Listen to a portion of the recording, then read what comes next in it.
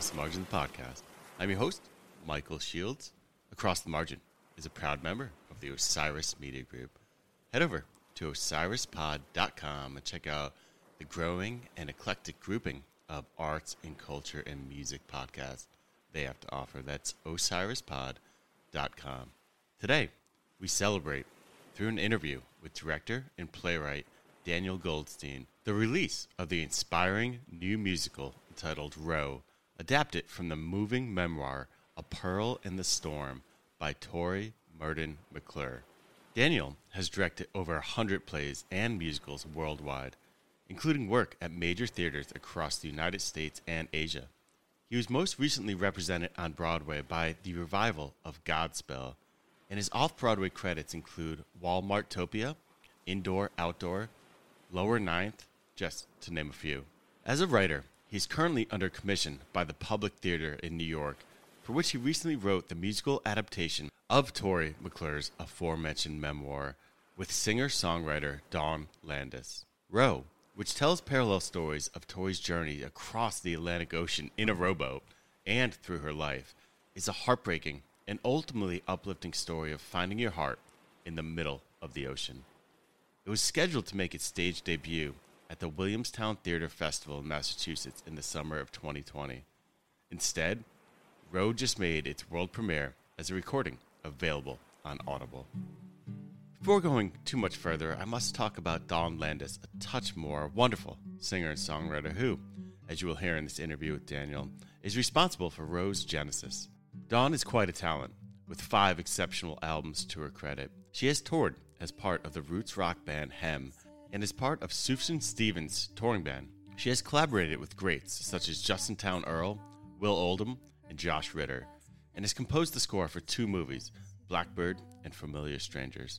In this episode, me and Daniel talk a whole bunch more about Dawn. We discuss the complexities of Tori McClure's inspiring and absolutely crazy journey across the Atlantic.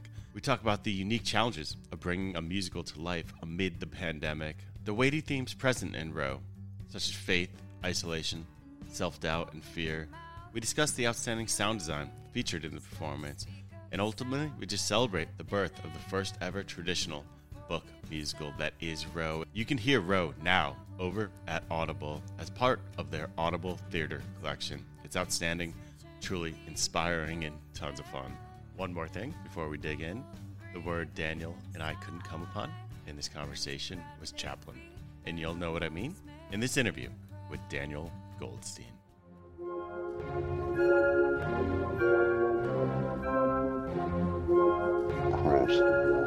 Across the margin. Across the margin.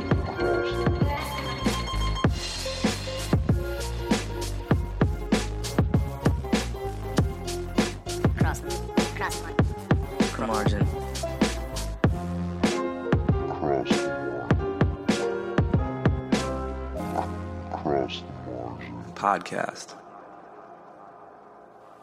Daniel, thank you for being on the program. It's an honor and pleasure to have you on. Oh, it's so much fun to be here. It's it's different than taking our kids to see a musical. Absolutely, which we've had the joy to do together, which is fantastic. I can't tell you how much I enjoyed Row. I knew I'd love it going in with, you and Dawn involved and knowing the story, but in this format, I was I don't know. I was blown away, and I'm sure you'll understand why as we go through and talk about it. But I'm curious, just to kick us off, when did you get to know Tori's story? How did this whole journey begin for you? I had a musical that actually was, that had its New York premiere just as the pandemic started, a musical called Unknown Soldier at Playwrights Horizons. And I had just finished writing it in around 2013, 14, 15, something like that. 15? Something like that. And we were about to do it, a production, so I thought I should start another musical. Dawn and I have known each other for a long time through mutual friends, lots of mutual friends, and I've always been a fan of her tunes, and I ran into her at a bar pre-partying before a Phish concert, I will actually admit. What Phish concert? One of the Baker's Dozen or something? It wasn't the Baker's Dozen. That was a while ago. It was at the Garden, but it was long before that. And it was what was crazy was that I had become friends with the dude of life. Oh, I know Steve. Yeah. Yeah. So Steve and I were going to a show, and we went to like a pre-party at some giant bar around the corner. Dawn and I ran into each other. I was like, hey, you know what? We should get together. Let's talk about writing something. So we went and had a breakfast, and she pitched some ideas and I pitched some ideas, and she pitched the idea of writing a musical about this book, A Pearl in the Storm by Tori Murden McClure. I did not know anything about it, but she's a bit of a legend in Louisville, where Dawn grew up.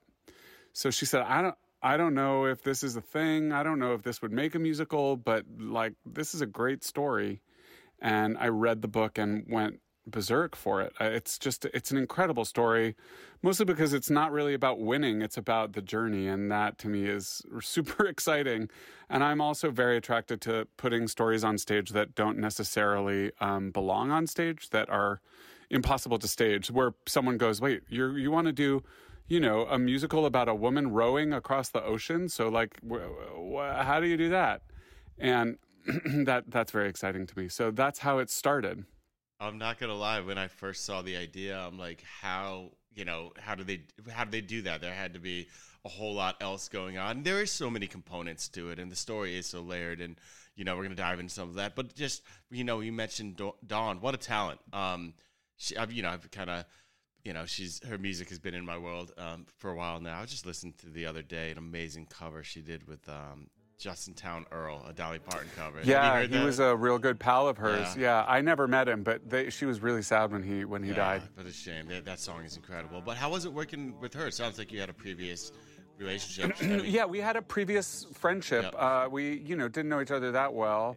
It was great. I mean, what's really fascinating about working with Dawn is she learned how to write musicals writing the show. She had never written a musical before. She didn't know musicals so much. So, like, I sent her to the Lincoln Center Library and said, like, go watch this show and see about this one. And when we were writing it, I would sort of go about it by giving her examples of songs from musicals and then the idea for our song, so that she had some sort of context. But what's great about her is that she didn't sort of understand how long it's supposed to take, or how a song for a musical is supposed to go. So we were able to sort of create what I think is a fun and unique way that music works within the structure of the show.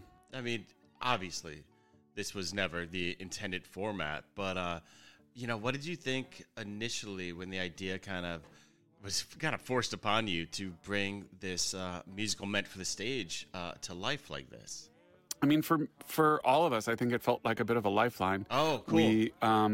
It was last April, maybe a little bit before that, last March. Mandy Greenfield, who's the artistic director of the Williamstown Theater Festival, is just not the kind of person who lets stuff go. And I think as soon as she realized that they would definitely have to cancel the festival, we all started this off thinking it would be a month, maybe, exactly. That we'd be back up by summer, yep. All of that kind of stuff. And when she realized that was just not going to happen, she had this brainstorm and called Kate Navin, who runs Audible Theater, and said, I want to do the whole season on Audible, not just one, but the whole season. And she did, except for one title, everything was recorded for Audible, which is pretty cool. And it gave us a chance to work on the show. It gave us time and space to do that. It gave us money and paid us during a time when we weren't. Most people, were really not working. And it gave us that sort of time to develop the show more and work on it more without sort of just spinning our wheels.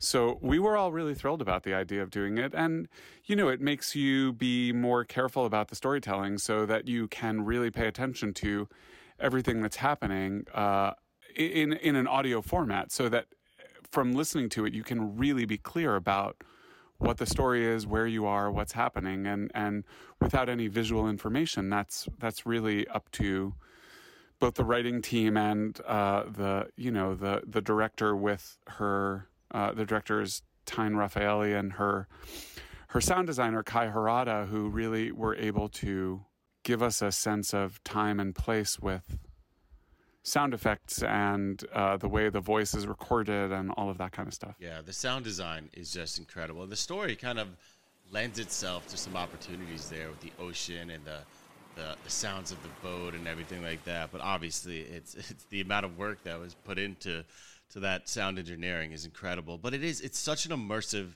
experience, and I was taken by the fact of how much I could feel the theatrical experience. And I know any like experienced theater goer will feel the same way when they hear it. And, you know, for someone missing the theater, it took care of an itch that kind of needed scratching in that way, which was really cool. But, you know, you obviously sound very thrilled about how it came out. And I was just curious how, you know, it's just how you feel about telling stories in this format and just, you know, and kind of merging the theater experience, because there were so many moments that like had the theater sounds and feel, and it was like, I don't know, you did a good job bottling. You guys all did a good job bottling that experience into that audio experience. Yeah, we tried to be very specific about creating it for audio rather than just sort of recording it like you would a reading of a musical in a rehearsal room and pretending like that was a thing. We wanted to really embrace the notion of it's being an entirely audible experience. Mostly because I think that one of the really interesting things about the format is that it's so deeply personal and requires, because there's no visual element, that you use your imagination. And though I think, you know, theater certainly has a great deal of visual information, great theater requires that you, you know, find a way to tell a story and require that the audience use their imagination as well. That's the kind of lean in that you want from a great theater going experience.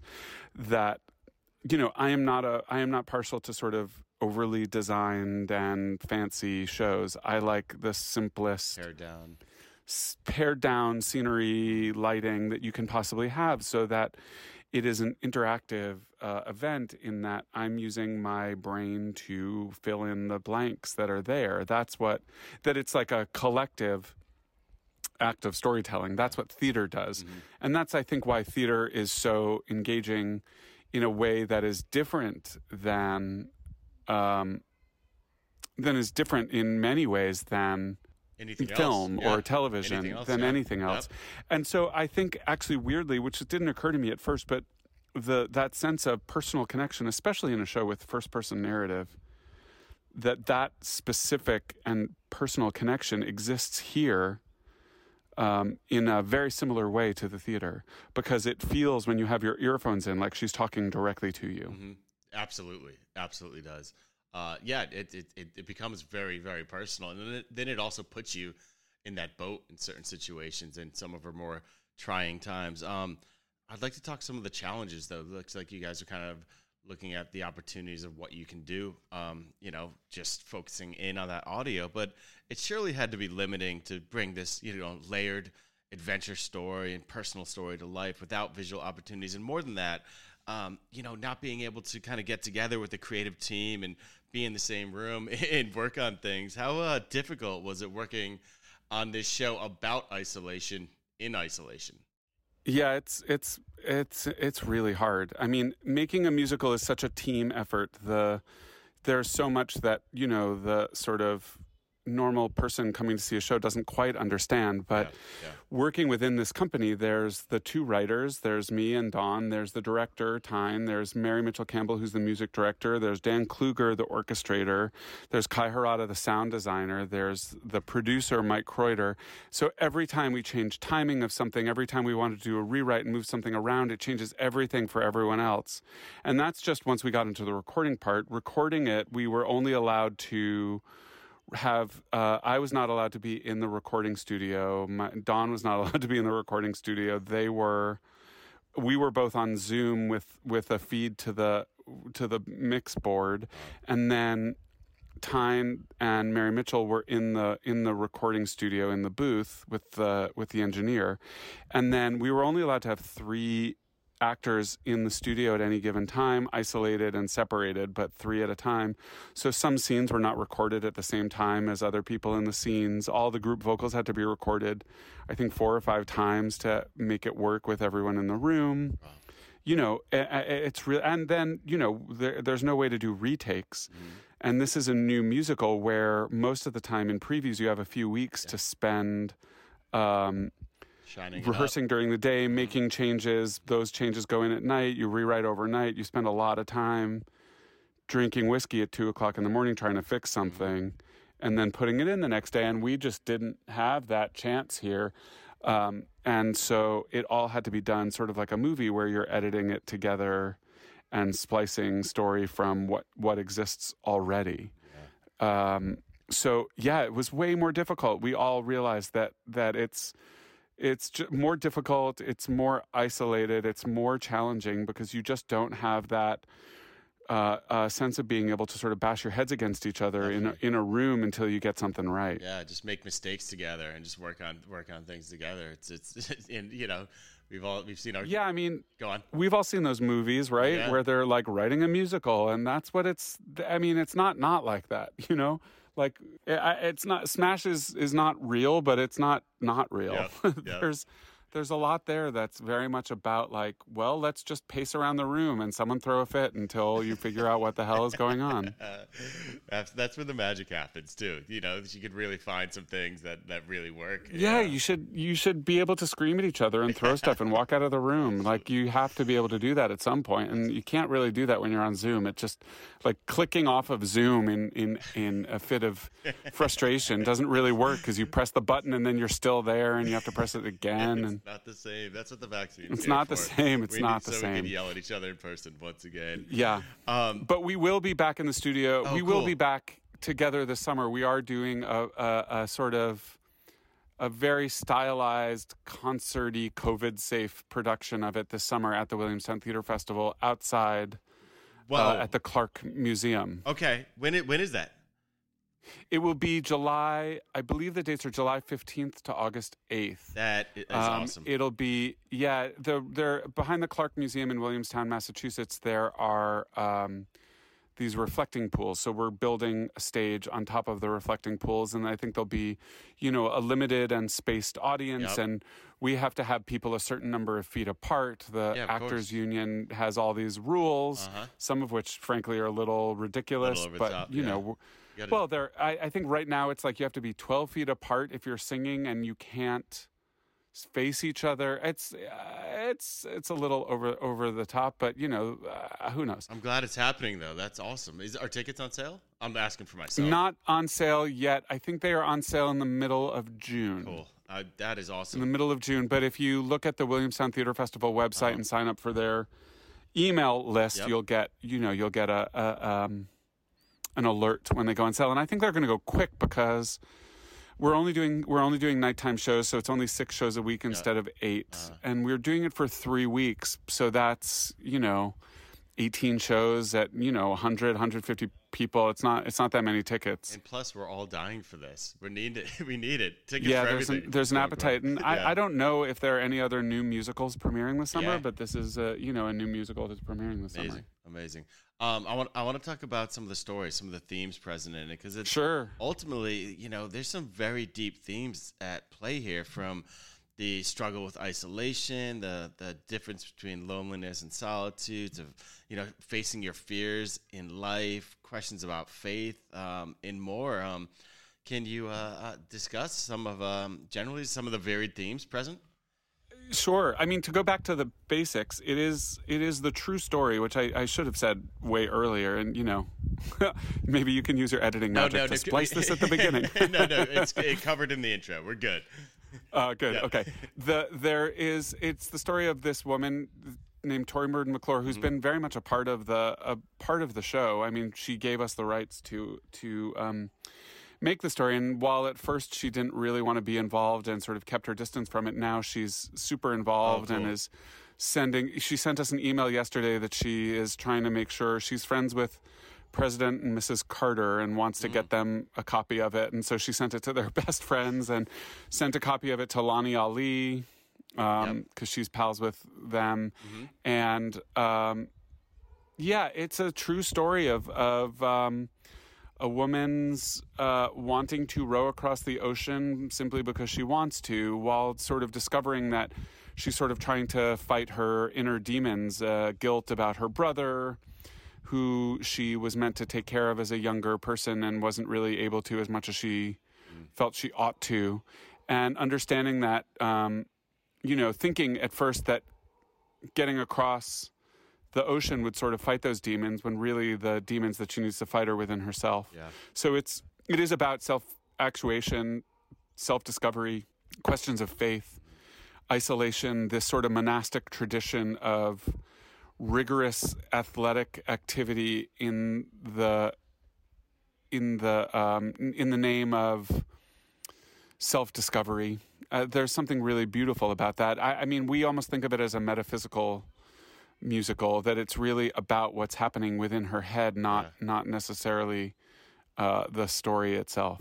Yeah, absolutely. That's a good way of putting it. I thought the time with Joe was someone who was a Jesuit priest who was fighting cancer. Although it was brief, I thought that really elevated the depth of the whole musical. And I was wondering if you could talk about that importance of just that moment or that time in her life. It's, it's a scene that is very meaningful to me too. And I will also say for a musical, for us to have let a scene of that length go by, because it is the longest book scene in the show. Uh-huh. Okay. Normally, your rule as a book writer is like, don't let too long go before a song, but it didn't feel like that wanted to be a song. It wanted to be what it is, which is allowing them to really understand each other and understand what faith is from that level, and what he has to teach her about that, even though she's at that point the oh my God, what's the word? The pastor, not the pastor, the thing in the hospital, the vicar, not the vicar. I'm such a Jew at this point.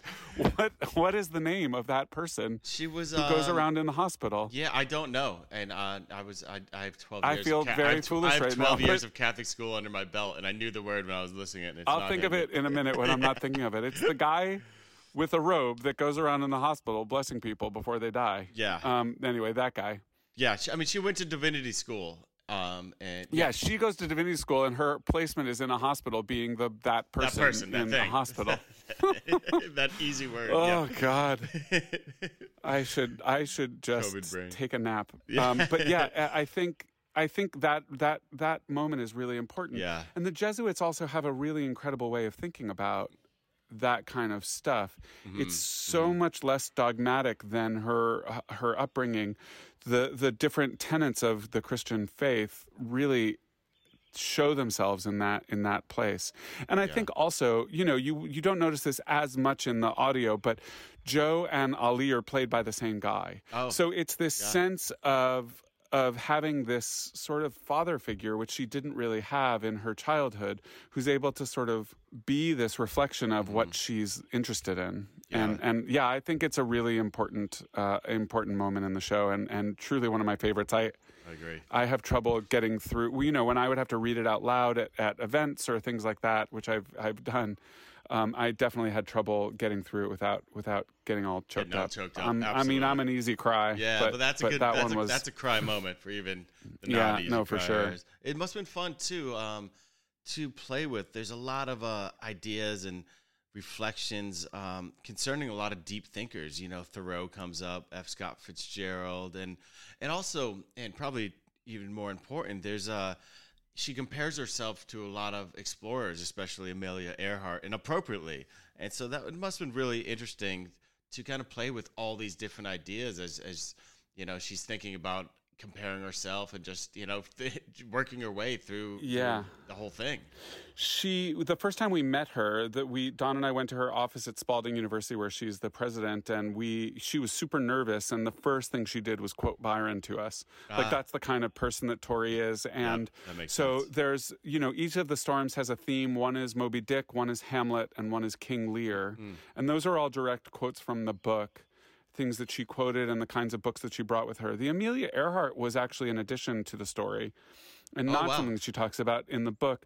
but I was reading to Gracie, my daughter, and we were reading one of those like big people or little people, big voice books, where it sort of like shows a kid version of famous people and you sort of hear their story.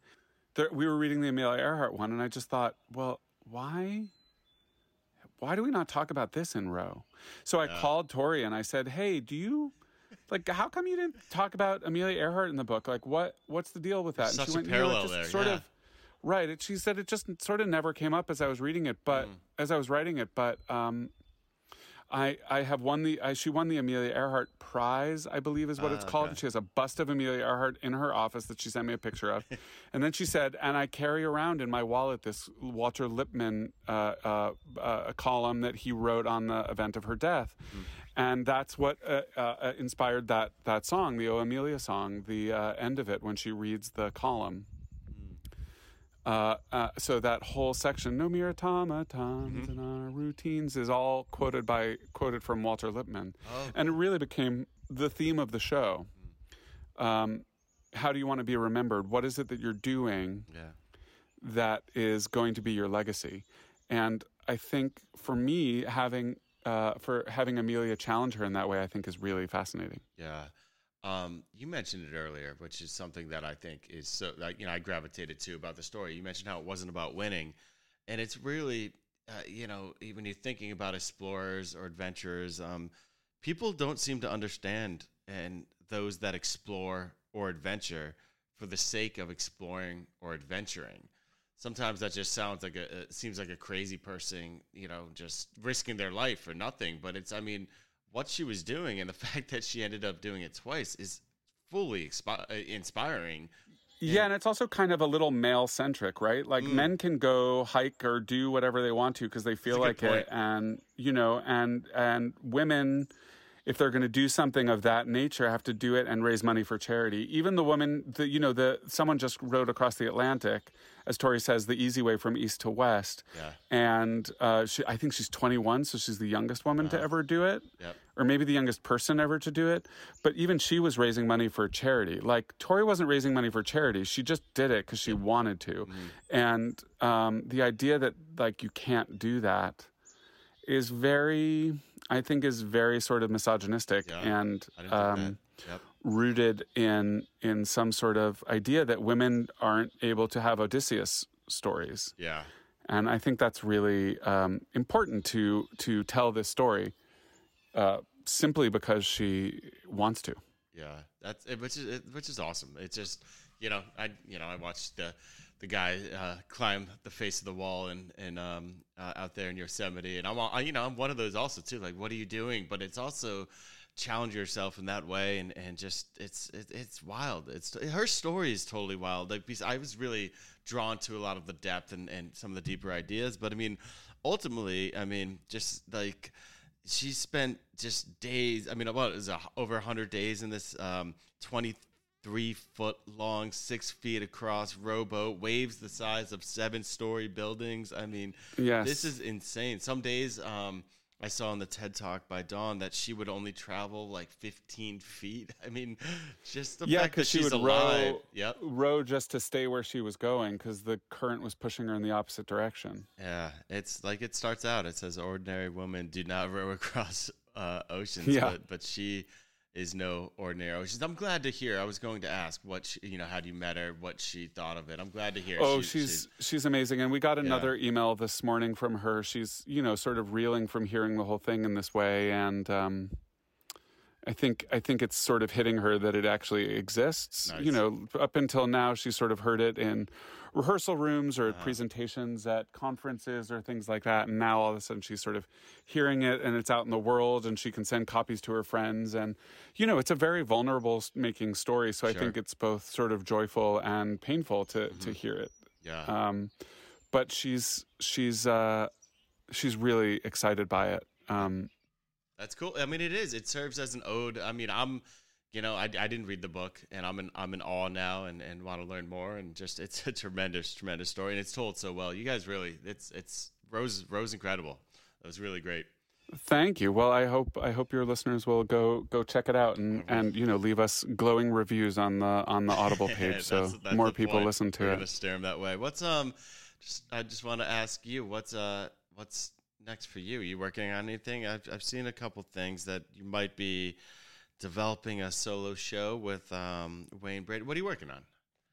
Yeah, there's a bunch of different things I'm working Sure. on. Right now, the majority of my time is being taken up writing a pilot for television. Oh, cool. A story that takes place up here in Western Massachusetts, Mm-hmm. and so I'm doing that. I work with Come From Away on Broadway and Australia and the national tour. I was actually in Australia for 2 months putting it back together, Oh, wow. which was amazing to be there, to go through 2 weeks of hotel quarantine where you're in a hotel room without leaving for 2 weeks. They're doing it right over there, aren't they? Oh, they're the best. I mean, we're so dumb. They're so smart. Right? You know, they have 3 big advantages in Australia, which is they're Size. an island, so they could cut Island, people yeah. off from coming in. Mm-hmm. To go from state to state, you have to drive through 6 hours of bush. Yep. So that you're not just crossing from Connecticut to New York and bringing stuff with you. Yep. And also their population mostly believes in this and took it seriously. Victoria, when they had cases in Melbourne, locked down for nearly 200 days. And not a lockdown like we think of a lockdown in New York where It's real loose. you're locked down, but you can sort of go out if you want to. Yeah. For that, it's like you don't leave your apartment or your house except for within a 2.5 kilometer radius or 5 kilometer radius, depending on what level you are, and for 1 hour a day for exercise or for a grocery run. But that's it. And it works. And people really, It works. there's zero. When we were working on the show, there nothing, was right? zero cases. That's so Zero. crazy. And when a case popped up because something had They gotten do out it. of hotel quarantine, they locked down again. Lockdown again. Yep. So that's, they're very smart. I don't know. I mean, I'm very pessimistic about all of this. I don't trust that we're ever going to really get out of this, Right. but maybe I'm hoping I'm wrong. A lot of us had, when it hits and you realize, and I miss so much live music and seeing things. And so there was regrets of what I didn't do. And one of them was Come From Away. I haven't seen it. And it was, so is it, that'll come back, right? Yeah, it'll come back. All When right. Broadway's back, we'll be back. And in a couple weeks, I'm about to go into a hotel bubble with the company of Come From Away, and we're taping it for streaming. Yes. It'll be filmed like Hamilton with 10 cameras, and it'll be on one of those streaming platforms sometime in the fall, I believe. That's beautiful. We're taping that, and then I'll go do Row over the summer, which will be most of my summer, and then we'll see what happens in the fall. I'm sort of keeping everything open. You got to be nimble in this time when there's no work. I got to be ready when the work comes back, because without people able to come to the theater, I don't really have a job. Nice. That exists all the time. So we'll see. Yeah. Well, I hope to see you up in Massachusetts. I want to see that bad. I might travel up there. So I'm glad we talked about this. I'm glad you put Row on. Row was put on my radar because of you. It's a captivating, inspiring story, and I'm glad we talked about this because, what you guys did to bring it to life was kind of like an not equally, not at all, but like a story of resilience as well. It's pretty awesome to hear kind of the backstory of pulling that together. So, Daniel, thank you for coming on the show. I really, really enjoyed talking to you. This is great. Oh, Mike, it was a total pleasure. I'm so glad we did this. Awesome. Thank you. Everest, because it's there for me.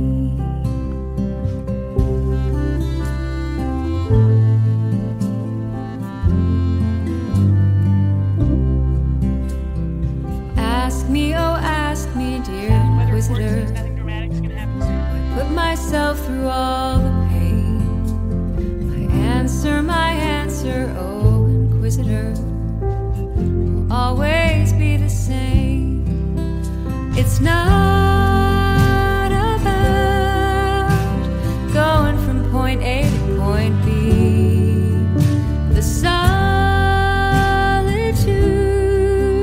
and all the uncertainty. I'll confront my demons before they get to me.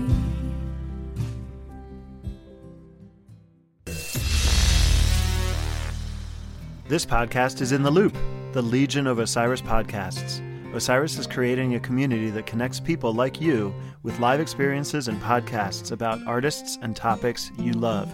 Get in the loop at osirispod.com.